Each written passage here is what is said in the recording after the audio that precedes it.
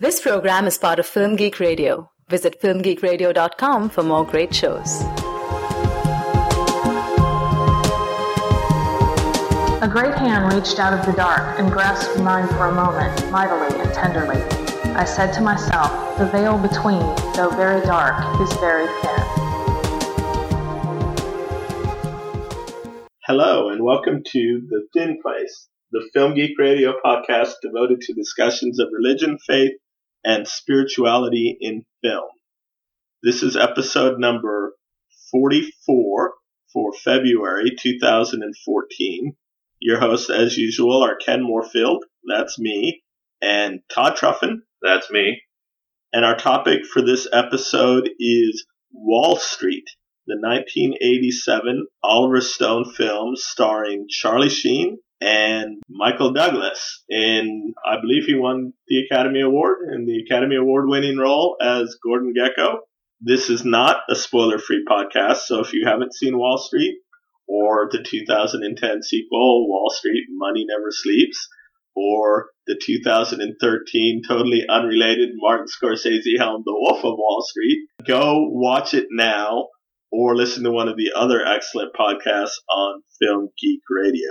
Todd, even though it's not a spoiler-free podcast, on the off chance that anyone could be listening to this who hasn't seen Wall Street recently, can you give us a quick plot synopsis? Sure. In some ways, it's kind of one of those classic tales. We begin with Bud, who is a young, up-and-coming stockbroker who starts off in the kind of the bullpen of this brokerage, making cold calls. Worst and most horrible job in a stockbrokership, I imagine. His father is a blue-collar worker at an airline who can't really understand what his son is doing with all of these suits in New York City. But as the film progresses, our young, ambitious protagonist worms his way into the good graces of Gordon Gekko, the most successful person, well, in the film, really, hyper-successful guy.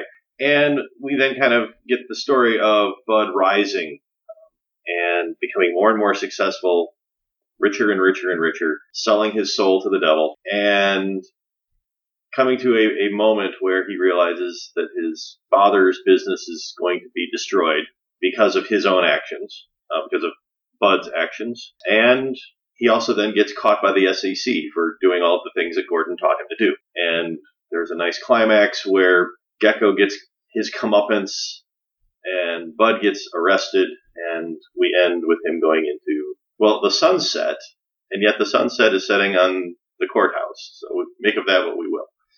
So, typical rise and fall kind of structure. Rise and fall kind of structure, definitely. All right. The only part of your summary I'm going to take slight issue with was sell his soul to the devil.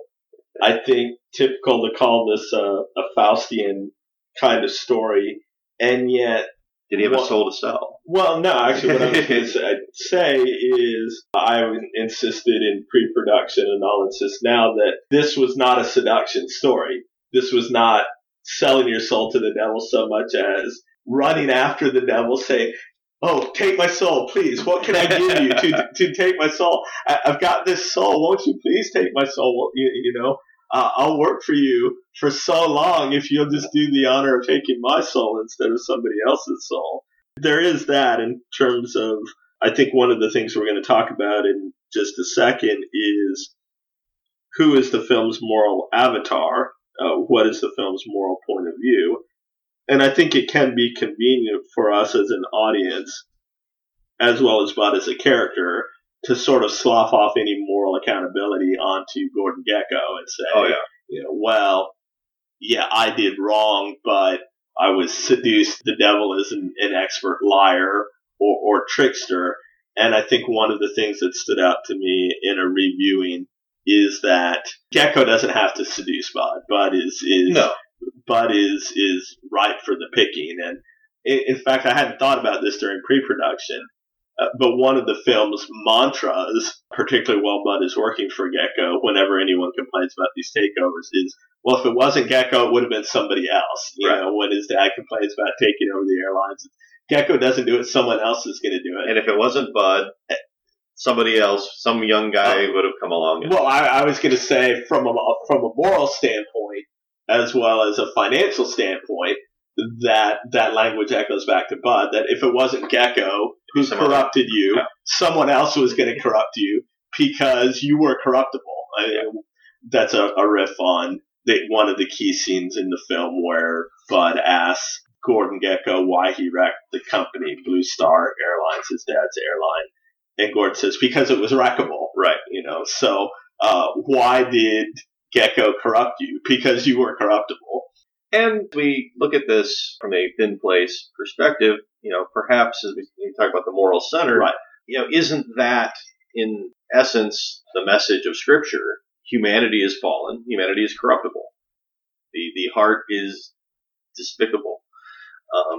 And we don't like to see that. We don't like to talk about it that way. And yet here we have this story where, I don't think there's much argument against that position that Bud was ripe for the picking. But aren't we all? I guess. And which comes back, my feeling through the first part of the film was, on the one hand, I don't feel terribly judgmental against Bud because, I don't know, maybe I do see myself a little bit there in the sense of, you see someone who's really successful and I want that. And you find yourself little by little, and again, this is one of those stories, kind of like The Godfather, of doing small little things to go along the way to get the approval to be successful. And then all of a sudden you find yourself totally out of your depth. Yeah, although, it's funny you mentioned The Godfather. I thought about that structurally. There is that gradual moral. One of the things it has in common with The Godfather, which I think is a much better movie, is it has that inverse structure of moral decline overlaid over financial or material success. Ironically, one of the ways in which I think they're very different is that in The Godfather, Michael Corleone's moral reservations are actually much stronger than our Bud's. It seems to me that Michael's initial entry into the family business is avenging someone who tried to shoot his father. Yes. And while I don't, or avenging his father from someone who tried to shoot him and kill him. And while I don't condone that, it's a little bit easier to understand and accept to sort of say, I don't want anything to do about this, but I'm going to compromise in this one area of my belief systems. Then it's almost as though Bud doesn't know that that's a compromise until he does it. And when he does, it's more of a speed bump along the road. I had asked you beforehand whether you had seen The Wolf of Wall Street, and you said you had not. And one of the reasons I wanted to watch this film is because The Wolf of Wall Street's been getting a lot of comparison, particularly, or a lot of chatter, particularly about whether or not where its moral center is, whether or not Scorsese is indicting or reveling in the excesses of the main stockbroker character. And one of the differences that I see is that as we go along in retrospect, there's almost no moral reservation whatsoever in the Jordan Belfort character of The Wolf of Wall Street. It's like the big stop signs or warning signs that are the law don't even make him pump his brakes. Whereas I think in Bud, Fox, and Wall Street, there is a marginal awareness of, I just ran a stop sign, or I just ran a stoplight. And I think in Michael Corleone, metaphorically, there's more along the lines of, I stopped at the stop sign, or I've been stopping at the stop signs. But while I was stopped at the stop sign, something happened, and I made a decision to run it thinking I'm not just going to change totally my behavior. And so I think those three films, The Godfather in the early 70s, Wall Street in the 80s, The Wolf of Wall Street in 2013, show us a cultural or a societal deterioration in terms of not necessarily people's willingness to break the law, but the ease with which they do that because there's almost a lack of a social conscience to be violated or to make you hang back or to make you be, intimidated by that. Now, not having seen one of the scenes in Wall Street, the Oliver Stone film, that I found striking was kind of at the peak of Bud's success. He's got this penthouse apartment. He's got the girl. He's got the fancy schmancy decorations and all this. And he steps out onto the balcony at night, and he looks very troubled. And he just kind of asks the universe, "Who am I?" There does seem to be this real sense of, I've got everything I've ever wanted, and I still don't know who I am. And I don't know if in The Godfather, there's several places where we see a struggle with identity. Is this who I am? And then kind of once Michael said, "Yeah, this is who I am," he goes forward. But do we see anything like that in the Wolf of Wall Street? That thought of, I'm a person, who am I? No, not really. I mean, I guess I should say, as a slight detour, I'm in the category of people who was not particularly impressed with The Wolf of Wall Street. I was not. My objections to The Wolf of Wall Street were not moral, like some of my compatriots, either in the sense of, it shows nude bodies and lewd behavior or excessive behavior, nor is it moral in the sense of that I think it celebrates or invites us to celebrate in this sort of behavior. I just found it to be one note and rather boring. Not a whole lot of nuance in there, and any emotion, even if it's discussed over 3 hours, can be painted really well, and disgusting behavior can be painted really well, and you can be disgusted by it, but don't misunderstand this lewd comparison. But I mean, I don't know that there's a whole lot of 3-hour porno movies or something like that. If it's just doing one thing, sure. Then, after 30 minutes of that, you want some kind of nuance or something. So perhaps in addition to the characters blowing through stop signs without even braking, they're not even, the characters don't seem to be thinking about themselves at all. Yeah, and so really, I mean, the fall seems inevitable, and there's not a whole lot to do but to wait for it. I suppose there is some satire or a little bit more comedy in The Wolf of Wall Street, but there's about a 5 to 10 minute scene in the middle of the film where Jordan Belfort, played by Leonardo DiCaprio, takes Quaaludes and then has to crawl from a payphone that he's been to his car, and is not really in control of his body and is trying to crawl to his car and roll down the stairs and crawl into the car. And I just kept thinking, if this were Jim Carrey instead of Leonardo DiCaprio, or in a Farrelly Brothers movie instead of a Martin Scorsese movie, everyone would say, this is ridiculously stupid. But because it's got the pedigree that it does, I think some people saw more in it than I saw. I'm thinking there's this interesting trajectory that we seem to be with these three films, and I'm just, in terms of even just having characters do any sort of thinking about who they are. Yeah, although, I mean, I suppose if we want to go down that rabbit hole of comparison to The Wolf of Wall Street, it's worth noting that The Wolf of Wall Street, while being a 2013 film, is set in the 1980s. Right.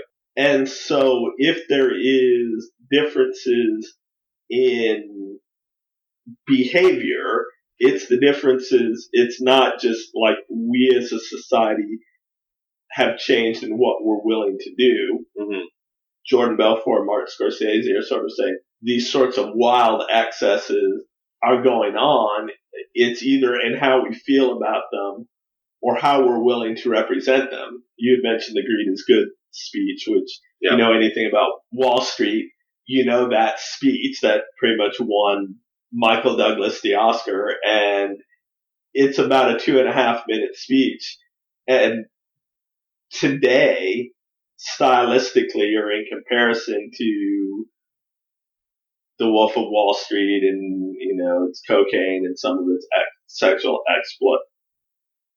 It doesn't look at, the greed is good speech is a lot of things that you can judge morally or it doesn't look at all shocking. It's not shocking to the sensibilities. It's not even loud. Mm-hmm. One of the things that struck me on rewatching this film, I saw it years and years and years ago. And over time, that speech, the greed is good speech, I think has grown in my mind, and then also I think in the popular imagination. I had this picture in my head of Michael Douglas, shouting, triumphantly, greed is good. Yeah, that's not how it's delivered. Right. It's a very measured speech, and it's not even loud, and it's really allows you to focus on the argument rather than the emotion. Yeah, you're right out ahead of me in terms of thinking about that comparison. One of the things that I want to talk about is the notion of complicity, whether we as an audience are compromised mm-hmm. or complicit in either film's celebration of or depiction of some of these excesses. And while the excesses in The Wolf of Wall Street are more excessive, I think in some ways that is actually easier to reject or not take seriously because they're so much more over the top, right, that they're easier to dismiss as being not real or to tip our brains in there that to say, oh, better not pretend that I'm seduced by that. And when I say unreal, I mean that in a stylized way. I have no doubt that there's a certain amount of verisimilitude in The Wolf of Wall Street that Jordan Belfort probably did hire midgets and throw them at an office party or, right. have that much cocaine or take Quaaludes. So I'm not talking about excessive in terms of, or unrealistic in the sense of that it's not realistic that could have happened. Right. But I'm talking about the openness or the brazenness of how it's depicted and how it's stylized that's a little bit over the top. Whereas it's interesting to me that in your memory, you're remembering Gordon Gekko's speech as being foaming at the mouth. Yes. And it's not. It's actually relatively tame. It's the idea itself that in retrospect we find damaging. And there's actually a part of me that likes that or respects that more because there's plenty of problems with Oliver Stone's script. But at least as a liberal and as an idealist, he seems to be saying the danger lies in this idea, not in these uber characters who are going to seduce us or who are able to dismiss as being somehow or another not like us. And I think that's true for Gekko's character throughout the film. He's constantly explaining things to Bud and teaching him.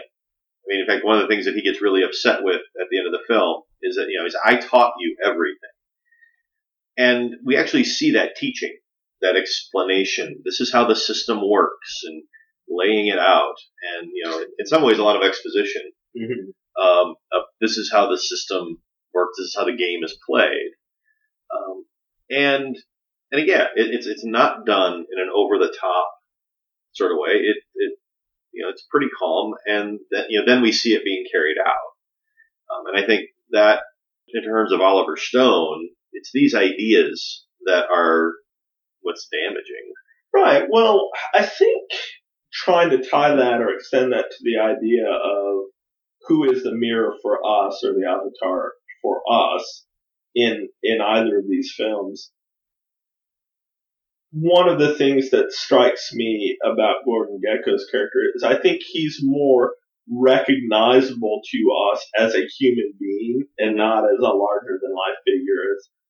And I think this is particularly stressed in the way in which Bud feels early on and is somewhat confirmed at the end that Gecko is not a savant. He's not doing anything that Bud couldn't do. Right. He's not doing anyone that anyone couldn't do. He is simply in a position to take advantage of Bud's desire to get up, to transfer information.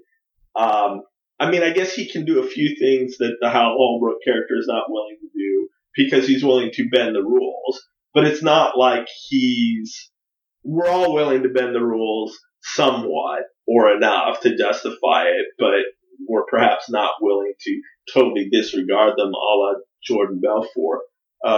Gordon Gekko makes a big point to Bud at one speech that Gordon, is from City College and not from the Ivy Leagues. And so it's not as though he has gotten what he has gotten because he's this savant. Or privileged. He makes another speech in which he says the real wealth in this country, most of it's from inheritance. And I forget what the other one was, but that his own net worth, while big to Bud, is small relative to who owns power and inheritance. Gordon Gekko's own situation is contrasted with the Terrence Stamp character, Sir whatever it is, the British guy who spends a lot, who says at one point in the beginning, I could break you, Gordon. I could sell all my stock just to break you. I don't want to do it because that would hurt the company. So I'm going to deal with you. And Gekko seems to treat that as a valid threat. Yes, Gekko says to Bud he could.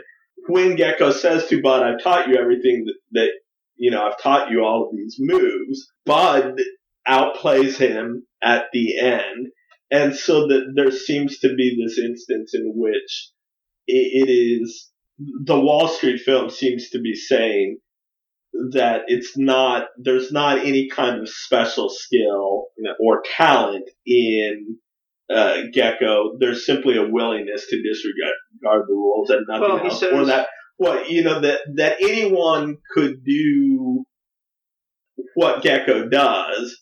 It's just simply a matter of will, not of talent or learning or scheduling circumstances. When Gordon is kind of making the hard sell to Bud to really sell out and go with him, he says, I'm looking for someone who's poor, smart, and has no feelings. And, and throughout the film, there's other places where Gekko, basically says you can't get emotional about stocks or about deals. Now, several points he's clearly emotional, but that seems to be his motto, and I think that's what we're getting at here. Is it's not it's the will. It's I have no feelings about who I'm hurting, what's going on. Because it's about me. And so poor, so he's driven, smart. You have a certain amount of smarts, and then no feelings, and that would be there. And in the end, that's what Bud kind of uses to outplay him. I mean, he gets Gekko emotional. Although Bud does have, he does feelings, and I think that's one of the realities too. Gekko says no feelings, but even he himself, even before the big comeuppance, right? We see him, exploding with anger at various underlings and whatnot if something doesn't go right. Now the film is dedicated to Lewis Stone, which my use of Google has identified as Oliver Stone's father, and the film's dedication specifically says to Lewis Stone, a stockbroker. Right. So,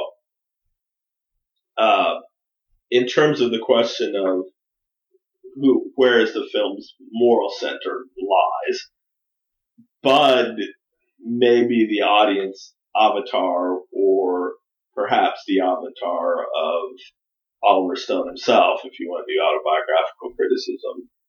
I think that if the film is dedicated to his father, there's two characters that are in contrast to Gekko. One is the father of the film, played by Martin Sheen, who is the airline mechanic. The other is the senior stockbroker, played by Hal Holbrook, Lou, who consistently refuses to use any of the insider tips, who gives Bud advice, who takes Bud aside when he knows Bud is about to be arrested and Bud doesn't, and says, when a man looks into the abyss and sees nothing looking after him, that's when he finds his character, or that's, what he does next. That's what keeps him from falling into the abyss. Right. I found that to be dissatisfying to me. One of the things I found dissatisfying about Wall Street as a whole is that the ending seems to me to be somewhat muddled or confused, perhaps because this father figure gets split off into these two different characters, but also because I think in some ways Bud is let off the hook a little bit too much in the film, that it becomes easy to put Gecko as this seductive character or this evil character or whatever. But then if you think about the speech, there's this element of, okay, now that you've been caught, your character is going to be revealed. Well, isn't your character revealed in all of the illegal things that you did to get caught? There's a scene after he's arrested where he's driving with Dad and Mom to the courthouse, ostensibly to be sentenced and to be put into jail, in which Mom says, you saved the company. Well, at least you saved the airline company. And Dad says, and you gave the money back. You gave the money back and you told the truth eventually. So you did some bad, but he says, I think you're shooting par. And I'm like, huh? Both from a sense of that coming from the character who spent the first 20 minutes of the movie saying, when are you going to do something real? Yeah. You're chasing after all of this. The only pushback I might have there is the tone and affect of the delivery of that line. To me, makes it a little. I mean, he says, "Yeah, I guess you're shooting par." It seemed a little. I don't know. It didn't seem to be to me to be a fully felt sort of. You're doing all right, but I don't know. That I think could be a subtle interpretation. Yeah, I guess. I mean, I could also push back and say it's a father talking to his son, and what's the father going to say? Yeah. I told you so, or whatnot. He doesn't seem all that sympathetic about it. I mean, when Bud says, I'm going to go to jail, he's like, yeah, that's going to be hard, And or he actually says in the roundabout way, that might be the best thing for you. Yeah. So, I mean, I get that. Maybe the father is being gentler. There is that bit of pastoral wisdom that, I learned in church that always said you comfort the afflicted and you afflict the comfortable. So when Bud is comfortable, he's afflicting him. And when he's afflicted, you try to comfort him. But I do think that Oliver Stone as a writer, to the extent that if Bud is an avatar, the film bends too much to try to make the movie into a cautionary tale. Yeah. In terms of, it could have been a lot worse. You looked into the abyss as opposed to you fell into the abyss. Yeah. And I mean, maybe that's part of why I think both morally as well as artistically, The Godfather is a better movie, is because Michael falls into the abyss. Michael thinks he's only looking into the abyss, but then he can get to the lip of the abyss without falling in. And they pull him back in. Well, and I mean, that's the whole tragedy of the Godfather, right, is that he then spends, 2 more movies trying to get out or thinking that he can get out. I mean, I would be willing to concede a little bit of hope at the end of Wall Street to sort of say, okay, it's going to be a long, hard road, longer and harder because of the choices that you've made, but you've taken the first step towards climbing out of the abyss. Right. But that's a little bit different towards, you went right up to the very cliff, and fortunately you fell back just in time, and so, you're going to have to do 2 years in prison, or however long it is in prison.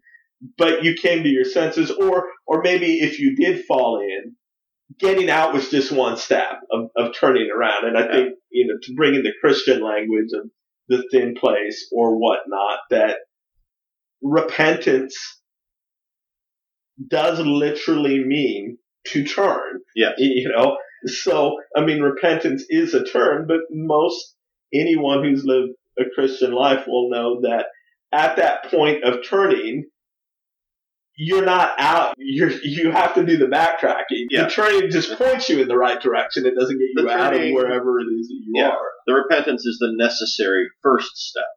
Well, it's not even the first step. It's the necessary turning, so that when you take the first step, you're going the right direction. Yeah, and perhaps that's one of the questions that the film raises is talk about character and the morality, and Bud did a whole series of bad things to get to this point.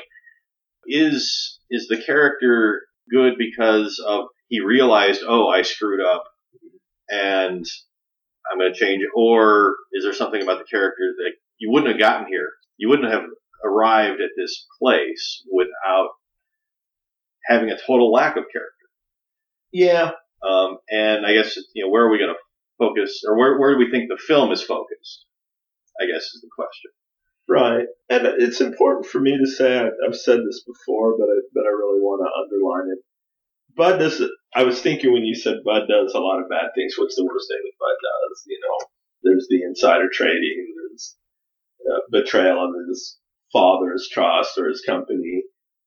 But Bud doesn't do anything for Gordon or at Gordon's behest that he hasn't already done on his own. The majority of stuff that Bud does, Bud chooses to do. Going back to that first speech where he uses the insider information about the airline to get into Gecko's good graces. And so maybe there is something Faustian about that, from a Christian perspective or a moral perspective of if you think about Gecko's character as being a devil figure, or, the devil is a seducer and a liar too, but sometimes it's not really a matter of the devil chasing after you and getting you to know what to do, is the devil being ever at hand.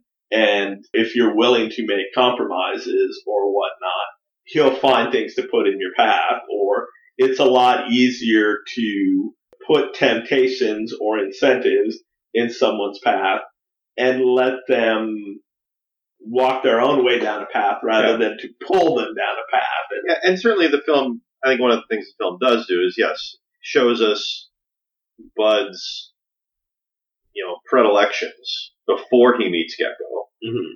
In many ways, Gecko, I think, is just magnifying, because he gives him access to certain funds and certain ways of doing it. I mean, he really kind of, here's the logical conclusion, the magnification of what you already were. Mm-hmm. He's not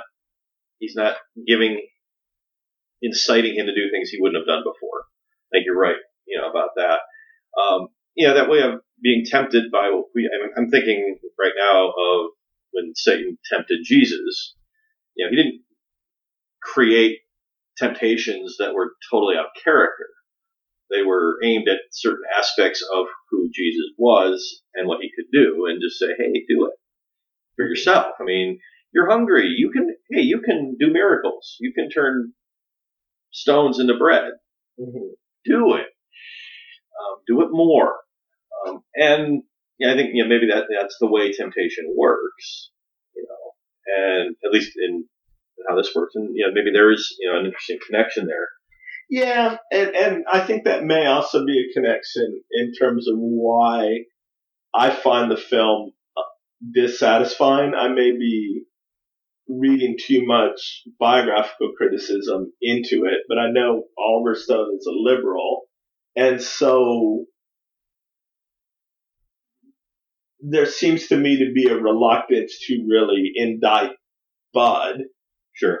And yet a lot of the means or the arguments that Gecko uses to seduce Bud and to seduce us to the extent that we are seduced by Gecko, he's not always wrong. I mean, there is an indictment of the excesses of bureaucracy and capitalism. Gecko plays on some of his resentment, on some of his class resentments in terms of inheritance and on being the outsider.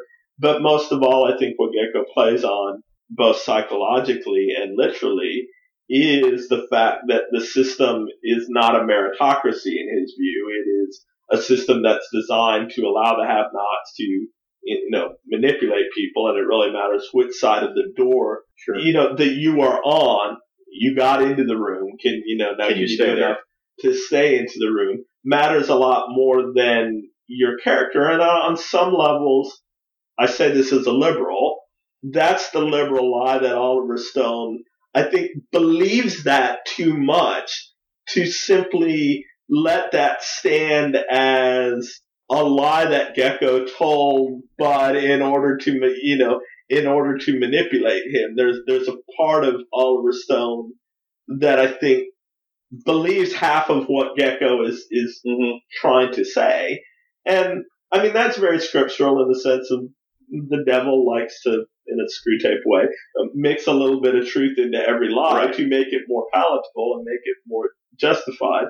But I get the feeling like Stone is trying to want to do both, want to see this as a individual personal moral failure and yet somehow still indict the system on a broad sociological level. And maybe in 1987, the American public is still not quite ready to indict the system. It's not until they see the excesses that Martin Scorsese is there to, Or maybe, this was still a somewhat earlier Oliver Stone film. Maybe as a filmmaker, he hadn't figured out how to do that. Mm-hmm. How to do both. Indict the system and indict the individual effectively. Right. In terms of, as you point out, there are several kind of writing problems in the script, and maybe he's still early in his development. One of the big ones we talked about is that just at the end, after Bud sets up this hostile takeover of the airline, that he walks back into his office, apparently unaware that he's going to be arrested, and his secretary says, how are you today? And he says, there's justice in the world. So he doesn't seem to be aware that, I've taken down Gecko, and that's, not in the sense of wearing a wire, that'll come later. Right. But in the sense of I've beat him at his own game, but that I've done anything wrong. And I don't know that the film seems to be aware of that either. It's like the British guy is better than Gecko because he's not going to dismantle the company. He's going to allow the company. But he's still going to use all the methods. But he's still an insider trader. Yeah. He's still the technique that Bud uses with him is not any different. And so there seems to be this satisfaction in seeing Gecko defeated through his own techniques, and yet there doesn't seem to be an awareness of that. Okay, are the people that I did this with, are they any different than that? So that's part of what I'm talking about this whole sort of like wanting to indict the system as opposed to just the character. And there seems to be these two movies that never quite merge seamlessly for me. One of them being an individual person seduced by power and, has a last minute realization, saves his soul as one going through fire. And one of them being a more broad sociological indictment. And those two films never quite mesh really well. I think I found the ending a little bit more satisfying than you, but not much. All right. Well, so overall, I'm not a big fan of the film. If you've never seen it, it may be worth watching as a performance piece. Certainly Michael Douglas is good. He won an Oscar overall. Just as film, thumbs up, thumbs down. I think as a time capsule, it's fantastic. You get to see people running around with these giant, huge cell phones and bragging about their 2-inch black and white portable TVs that now my iPhone is far more fun than that. I think, this is one of those films I would definitely put as a really good discussion starting film. There's lots of ideas. There's lots of talk about our economic system and what it means. I think there's things to talk about in terms of our complicity with those things. So you're kind of looking for one of those kind of films where you show a group and then you talk about it afterwards, I think this film works really well for that. And if that group is a church group or those people you want to talk to are church-minded people, then it's probably still an R-rated movie. But it is an R-rated movie. But you may be able to stay in your church if you show them Wall Street as opposed to The Wolf of Wall Street. Yes. Yeah, there are a couple of spots you might need to fast forward, but all right. But only a couple, not the entire film. Thank you, Todd. Thank you, everyone, for listening. If you have comments about this episode or suggestions for other movies you would like to hear us gab about, drop us a line at The Thin Place at filmgeekradio.com. You can also follow me, Ken, on Twitter at twitter.com/Ken Moorfield, or read my reviews at the1morefilmblog.com. This has been a Film Geek Radio production. Film Geek Radio. Yeah.